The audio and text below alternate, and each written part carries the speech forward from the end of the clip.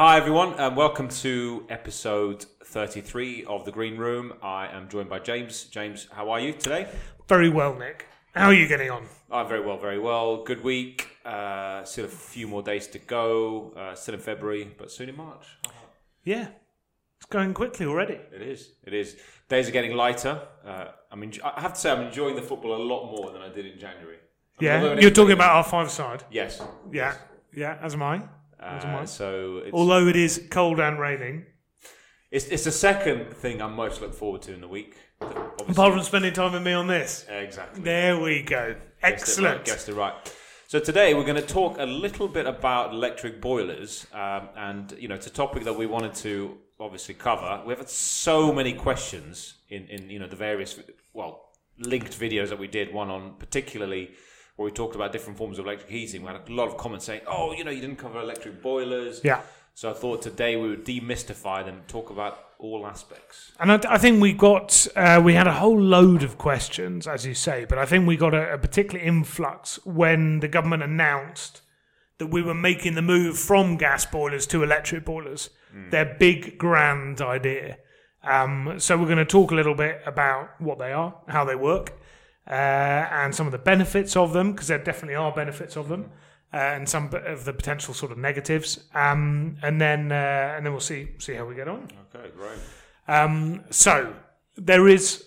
I'm going to let you pronounce the name of the company because I always say it wrong. But before you even pronounce the name of the company, James, how can people watch us, listen to us, and find out about this podcast? Thank you for reminding me, Nicholas. So to listen to this podcast, you can go on to any way you consume podcasts because we're on Spotify, TuneIn Radio, Apple Podcast, what else is there? Stitcher, Podbean, loads of different things. So please do subscribe, tell your friends, get them to subscribe. If you want to watch us, we put everything onto YouTube. I completely understand why you want to watch us. I got a particularly mean comment last time about how fat I looked after Christmas. Yes. So thank you.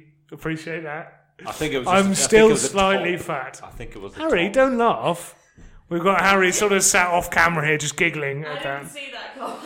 I think it was the pasty face after. I don't think it was the pasty face, unfortunately. I've had a haircut. Yeah, no, things are looking better. Hopefully. Basically, and so you can watch us on YouTube if you'd like to. It's all there, and then obviously you can go back and find all the episodes we've done previously. If you want to listen to Crackers there, for you to watch. Doing all right, aren't they now? Yeah. Doing all right.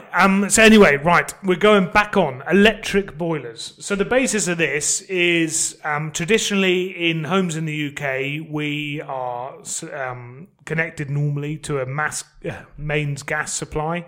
And so we burn gas basically in a boiler and it produces hot water for our heating system and for taps, showers, all that sort of thing. So that's traditionally how we get hot water in our homes. Electric boilers produce hot water, obviously, but they are using electricity to produce it, right? So that's the fundamental difference. We're no longer burning gas. We are literally using electricity, much like you'd boil a kettle. An element in the kettle gets the water nice and warm, or boiling. Mm-hmm. So that's the basis of them. Mm-hmm. So why... Let's start with the why we only look at these now. Not as in episode 33, but like why are they now coming to the fore? Well, you've answered partly the question there. So it's the government have said, well, look, we want to move on to non-hydrocarbon type fuels. Whether that's transport, whether that's heating, whether it's industrial processes. Mm-hmm. And obviously then, if you then talk about electric, which we talked quite a lot about, we talked about air source heat pumps and that sort of stuff, electric boilers would come part of that conversation. Yeah. So that's why it's come to the fore, but also, because we didn't mention it, I think on a previous few podcasts, viewers have asked us the question. Okay. So what types? Shall I run through the couple of main types, or do you want to? Do you want to pronounce that company? You pronounce the name of the company. Heatrate Sadia. So Heatrate Sadia. So they are. You may have heard of the term Megaflow, which is basically it's an unvented hot water tank. So it's a pressurized hot water tank. If people have sort of larger homes, they tend to put these things in because it pings hot water to all of your taps and showers and baths at your mains pressure, essentially. So whatever pressure is coming into the house, it gets sent round the house at that mains pressure. So it means if you've got people having multiple showers at the same time, i.e. like 3 showers in a home being used, they all have an element of pressure. Yeah, so I think we've all been there where you've turned the shower on and it sort of just dribbles onto your head, right? So that kind of gets away from that. So anyway, one of the most well-known brands is the Megaflow, and the company that make the Megaflow, Here at Sadia. they have started. Well, they're not really started, but I've certainly now started seeing them in properties a bit more. They're 2 kind of main models of electric boiler. What's the other one? Electrolux? Is that a different? Electrolux is Electromax. Sorry, I've seen Electromax. I've seen in a EPC survey a few months ago, actually. Okay, so let's do the Amtech first, because that's the kind of one that is the most basic, and then that is included in Electromax. So basically, and I went into a survey a few months ago. I wonder what the hell this thing was, but it's basically. So you saw an Amtech. So I saw an Amtech, and it's a metre long, and it's 9 centimetres sort of deep and 9 centimetres wide. So it's basically just this big bar, right? And it has a pipe going in the top, pipe going in the bottom. And basically what it is doing is creating hot water for a wet hot water system. Yeah, for a wet radiator system. So it is producing the hot water that feeds directly into your radiators and your heating system. It can be used with any sort of atypical wet heating system. So basically, cold water comes in from one pipe, goes through the heat exchanger, comes out hot on the other side, gets pumped into your central heating system. The central heating system warms up, and it's like a classical central heating system. But the only thing is, you're using electricity instead of exactly that. So, and that comes in lots of different sizes. So, and again, we're going to look at this in a little bit more detail. But it comes from a sort of a 4 kilowatt system up all the way to a 12 kilowatt system. In truth, the size of the unit, despite the fact that it does a lot more, the 12 kilowatt system does a lot more than the 4 kilowatt system, the size of the actual bit that goes in your home is no size and difference. It's slightly heavier as you go for the bigger, the higher rated systems, but they are exactly the same size.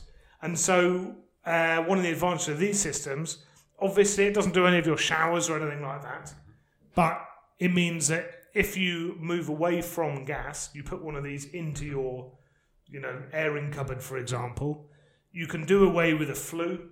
Yeah. Yeah, so that's an advantage. That's a big advantage. There's no real moving parts. Yeah, electricity, servicing. Exactly. So if you're a landlord and it means you don't have to get the annual safety certificate, your gas safety certificate, that kind of thing. So there are savings associated with it. It's very, very simple, but actually quite elegant. And the fact it's so small means it's quite a neat solution. But then we're going to go on to the Electromax that you've seen in a property. And this is also made by Here at Sadia. There we go. Tell me a bit about the Electromax. So it's quite cumbersome, to be honest. So it came with a 180 litre tank. So unlike the Amtech system, it also, so while it passes the heating through the main heating system under pressure, it also stores the hot water in the cylinder, which basically sits underneath the unit, and then it basically just pings that out to all the different hot water taps you've got in your property at mains pressure. Correct. So it's almost, it is essentially electric unvented heating system. Correct. Yeah, so quite nice. It's the obviously the size is a big thing. They're big units, and you saw how big was the tank? 180 litres. And they go bigger than that, don't they? Yeah. So I think that might well be I'm not sure. I think it might well be the biggest size. We'll have to just look at that. But okay. I think they scale down to 140, but So basically, what it is it's the Amtech, which is this kind of long unit that I was talking about, producing the hot water for your heating system, but also it has another separate tank. It stores hot water at mains pressure for all of the faucets in your house, so bars, showers, taps, and so it can ping it. So it's quite a clever piece of kit. And when I asked the tenant, I was like, I said, well, where's your hot water system? And they said, oh, there it is. And I was like, oh, well, what? Because you don't just see these things on a normal sort of survey basis. You tend to kind of come across storage heaters, air source heat pumps, or gas boilers. Yeah. It was just a little bit unusual. But then, when I saw the dial and I was like, it's an electric boiler. Yeah. So it's quite interesting. And I think we're gonna see more and more into the system. In terms of price, for the basic one I was talking for the Amtech, a 6 kilowatt system was about 550 quid. And that's on Screwfix. So these things are very readily available now. The bigger the Electromax, you're looking more like £2,000. So there's a big old difference.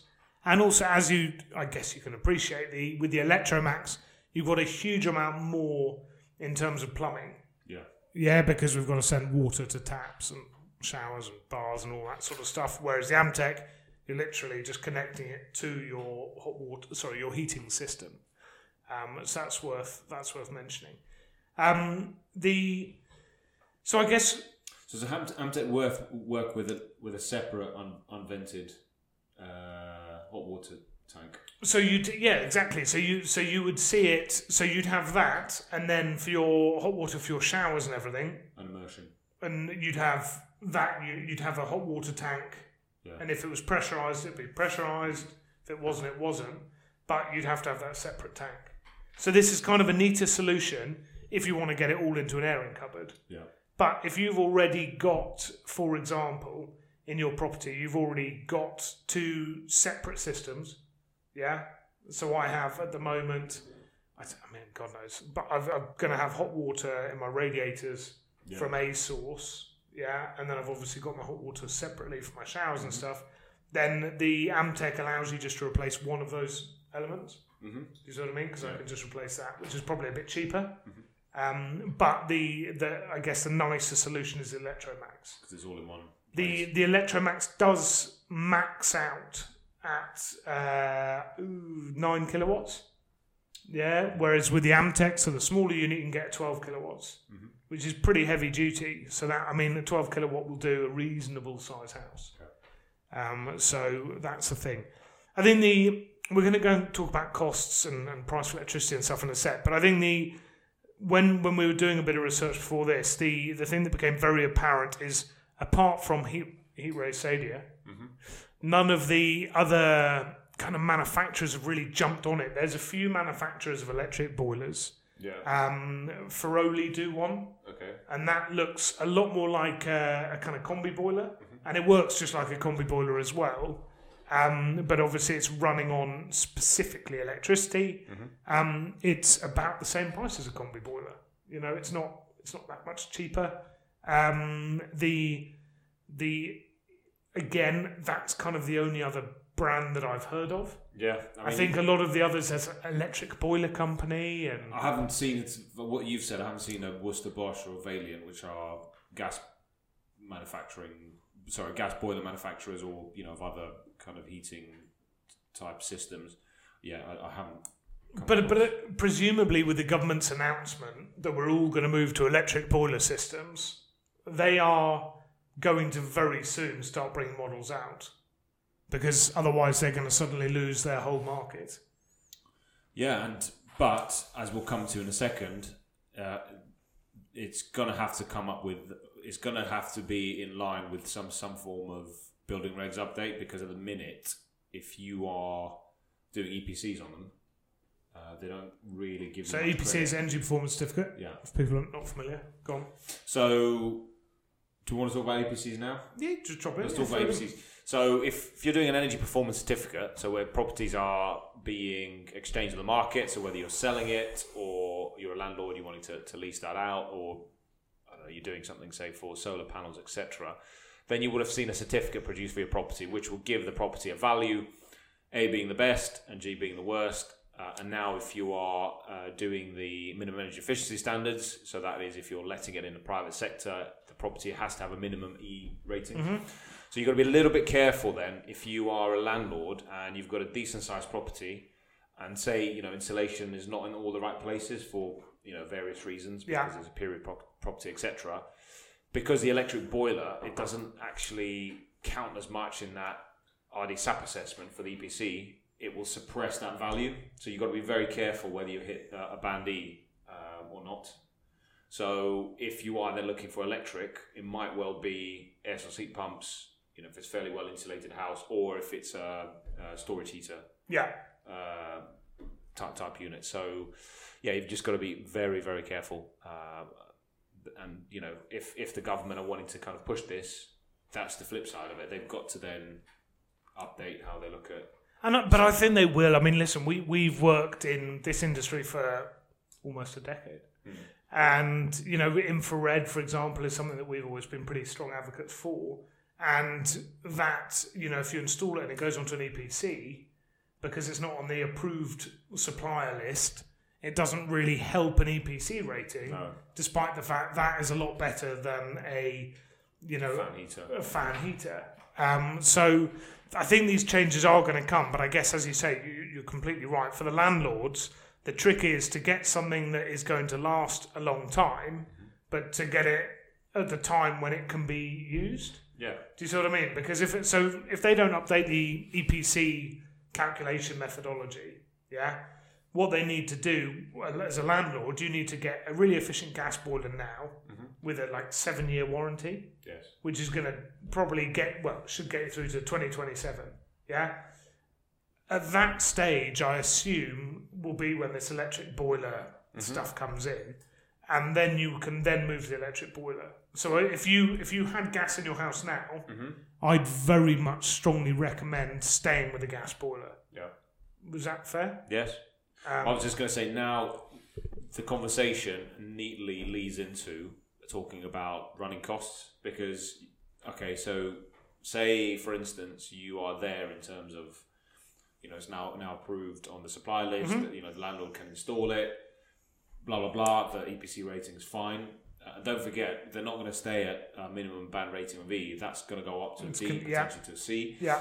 So, as you said, it'll have to be updated, but then you have to then look at the running costs, because it's not just sort of installing it, giving the keys to the tenant, but then it's really expensive to run. Agreed. So efficiency. So let's start with efficiency, right? So the electric boilers are running at 99.9, 99.8% efficient. Some are saying 100%. So 1 unit of input electricity equals 1 output of useful heat. Yeah, whereas a gas boiler, we're looking now about 92, 93%.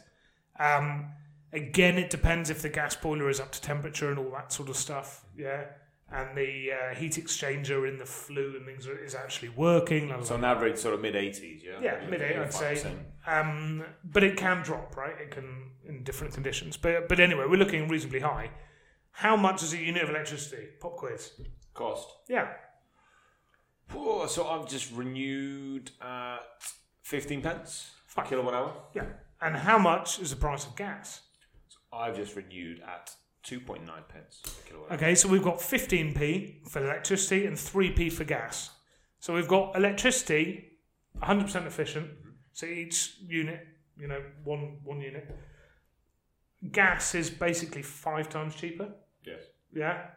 And it's 85% efficient. So it's going to work out probably 4 times cheaper. Correct. Yeah. By the time per unit of useful heat produced. So a gas boiler is 4 times cheaper per unit of useful heat produced. So I think, number one, that's quite telling. I think that's the fundamental, and that's why I'm so confused by the government's announcement.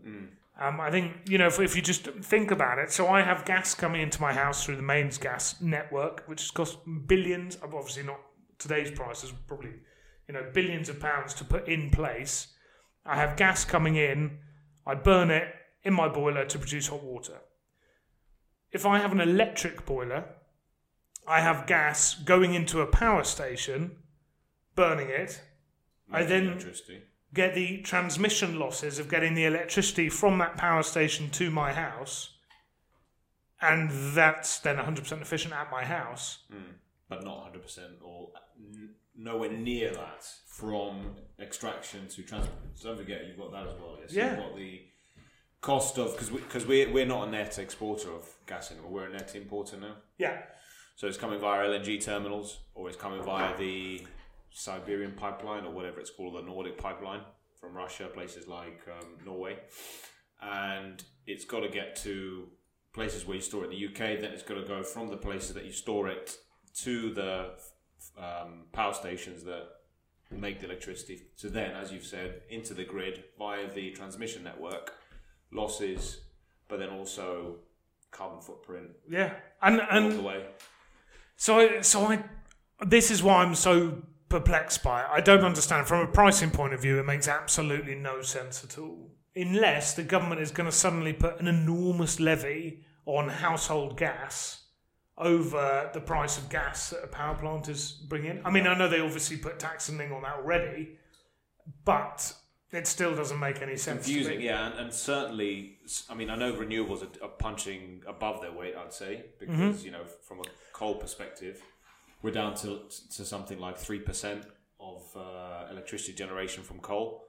Way down for, say, 13, 14 years. I think we were going over the stats. It was around, well, certainly more than a third. It was about 40%. So we've decarbonised from coal, replaced it with gas, and renewables are punching above their weight. But there's an issue of storage there and intermittency. Intermittency, I'd say, is the big one. You know, because if I always do half-time Coronation Street, but I think it's the best one to do. At half-time Coronation Street, sun ain't shining in the winter. If the wind isn't blowing, we don't have renewables. No. I mean, some people put nuclear in the renewables category. Fine. I do. Fine. But we just don't have that power. So that means you always need either storage for when the wind is blowing, the sun is shining, or you need the exact equivalent in your main power generation, which is gas, which can be turned on pretty quickly, a gas power plant. Nuclear, base load, it's always on. Mm-hmm.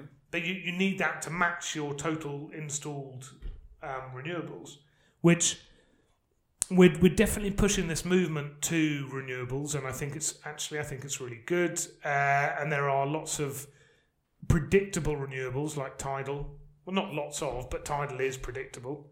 But I think the other ones it makes me a bit nervous, basically. Yeah. So the price, it doesn't make any sense. We're not accelerating tidal. I mean, although there's been initiatives, I think we'll talk about that in a second. At the end when we talk about the news. I mean, that is the obvious one, but I think it's, we've got to start from somewhere, and it's just a massive kind of, say, R&D cost to get it to a point where... Yeah. I mean, the thing we're nailing is offshore wind. Yes. In terms of cost coming down, yes. The size of these things, because they're enormous. Yes. Yeah, and sort of by a factor of 9, every little bit bigger, every meter you add or something increases the power by a power of 9, something like that. So every time you fly over from continental Europe and you fly over the Channel, you can see wind farms, and they're massive. Yeah, absolutely. So I think that side of it is really good, but this move worries me basically. However, if you have no access to gas, I think they're a really, really neat solution. Having seen one in a one-bed flat, they're brilliant. Because this little Amtech thing, which, as I say, is a metre long by 9 centimetres by 9 centimetres, was on the wall, in the airing cupboard, and did all of their wet heating system. So if you can deal with the running costs, actually, it's quite novel. But if you only have electricity, you're used to the running costs of electricity anyway. Well, yeah, you might want to go storage heaters. You may want to go storage heaters. True. Yeah. Yeah. I think there's some... Is it wrong to say there's something quite nice about the comfort of a wet central heating system? Do you know what I mean? Like, you turn your radiators up. It's more usual, isn't it? It's just what you come across. I think that's what people are used to. It's more usual, yeah. Rather than each heater being used individually. Yeah. I don't know. I mean, you get, I think, some of the Dimplex stuff out there, the high retention. Quantum. Units. Yeah, they're not too, quite slick looking these days. I think people sort of got those 70s, 80s. Yeah. Massive storage heaters in their minds. Which look rubbish. Yeah. I mean. But anyway, I mean, on the running costs itself, so if we just do the simple maths there, so if we're saying 15p per kilowatt hour of use, so on an hourly basis, a 12 kilowatt system, we're looking at between £1.50 and £2 per hour of use. Mm-hmm. And what you're using it 8 hours a day. But you wouldn't use it every hour. You wouldn't use it every hour of every day. So half of that, 4 hours. Yeah, you might be using it. Yeah. But obviously, there's thermostats in it. It's probably not going to be running all the time. But okay, if you just said it was running the same amount as a gas system, and say you're going, as you said, £1.50, £2, which do you go with? Well, look at it. So my house, on average, spend say £1,000 on gas. Yeah. But then if you're saying to me it's 4 times more expensive, we'd have to, for that useful heat, we'd have to spend £4,000. Yeah. That is astronomical. Yeah. So, But how is the government going to make the numbers work? What are they going to do? They're going to drive the price of gas up? That or what we're talking about, the real time pricing of electricity. Potentially, if if it's a particularly windy day, maybe they'll say we've got now an excess of electricity being produced. It's really cheap, so maybe that 15p won't be 15p. It might be 10p. But do you not think, or 12p? And the government, they're useless, as we all know. But do you not think they're in a tricky position? Because on rental accommodation, you can obviously force people to do electric heating systems. Yeah, because you can literally say, if it doesn't have an electrical heating system, you can't rent it. Yeah? In my house, I can just say, no, I'm not going to change. And then I have my gas central heating system. Yeah? And they can't... It's like I'm relatively young and hopefully relatively fit. But if you took some sort of 75-year-old, has a gas central heating system. That's all they've ever known. That's all they want. The government can't turn off the gas network because you're going to suddenly kill all these people because they're not going to have any heating in the winter. Yeah. They could never do that. And don't forget, we see some people attached to their Kingfishers and their Mexico 2 boilers. Yeah, and these are like 35-year-old boilers. Yeah. So despite the fact the government are really trying to make this push, they can't enforce it, I don't think. So they're going to have to rethink that strategy. I think since certainly during the election campaign and after it, there's been a lot more soundings about energy efficiency again. So I don't know, it was very confusing. As you said, it was very, very confusing in the autumn of last year, where they said that heating and heating systems is an area that they were going to tackle. Yeah. Whereas I think the elephant in the room is energy efficiency. There's so much we can do on that side in terms of not just the homes that we live in, but factories, making transportation systems more efficient, running on the same fuels. And it might not just be on this side, but it might be when we get to these targets where we want to kick out the diesel and petrol cars. I don't know, because again, it might be very expensive to run them on electricity. And as you've said, so I'll charge my electric car, but then bring in gas to create that electricity. So it's very, very peculiar one. But there are clear advantages. And if you've only got access to electricity, all in, the price of it, if your tenants are paying, then you're not so worried. You're less worried, which sounds horrendous. Yeah. But there's less fuss with them. They're cleaner. They take up more space. You don't need flues, all of that sort of stuff. We've talked about the fact there's lack of brands in there, but they're obviously going to come to market. But also the effect on the EPC rating, as is. But again, the government are going to have to change that. Disadvantages, so cost being an obvious one. I think that's the main one. I think and also the reliability of them, because none of the main guys have come in to the market. Choice. But actually, reliability, they don't have any moving parts. You're not burning anything inside them. Mm-hmm. Kettles go on for ages. It's difficult to break a kettle. Yes. So unless you live in a heavy watered area. So no, but that's what I mean. So they should really be all right. I mean, power cuts, you're screwed if you have a power cut with a gas boiler or an electric boiler, because you need gas boiler to get the thing on. Yeah. And here we go. We'll probably have a question about this, and I can just anticipate this already. So someone's going to write in and say, "Oh, James, Nick, you haven't thought of one thing. What if I could have a solar system to generate the electricity to power my electric boiler?"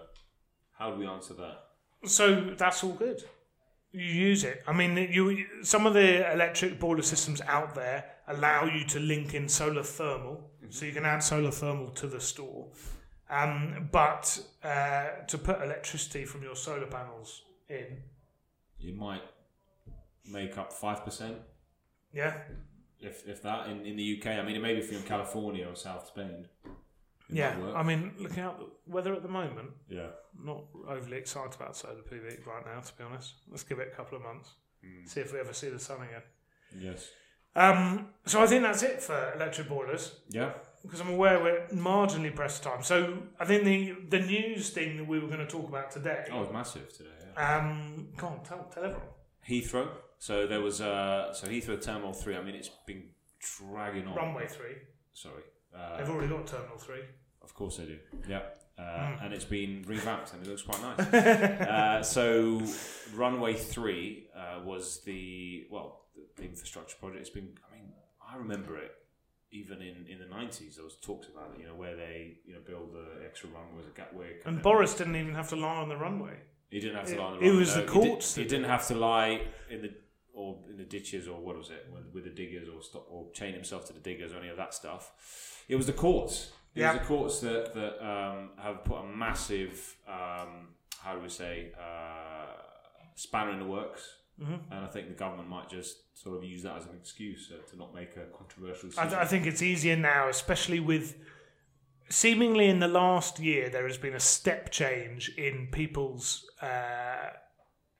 awareness, I guess, of energy efficiency and trying to save the planet and lower emissions and all that sort of thing.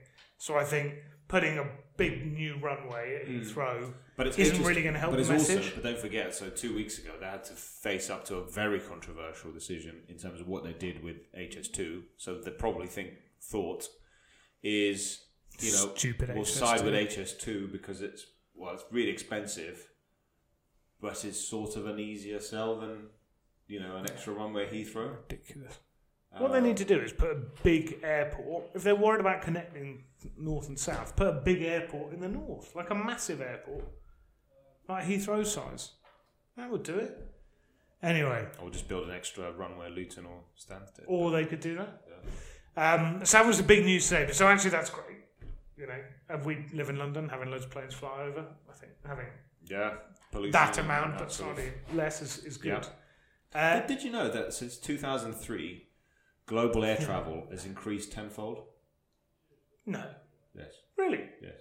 Is that because of the little no-frills airlines that you can fly to Alicante for £8? Possibly, but also I think since 2000, the global poverty rate has halved. So I think as more people have got disposable income, people want to try to fly and fly to other destinations and stuff, and I guess the world is just more connected. But I was staggered.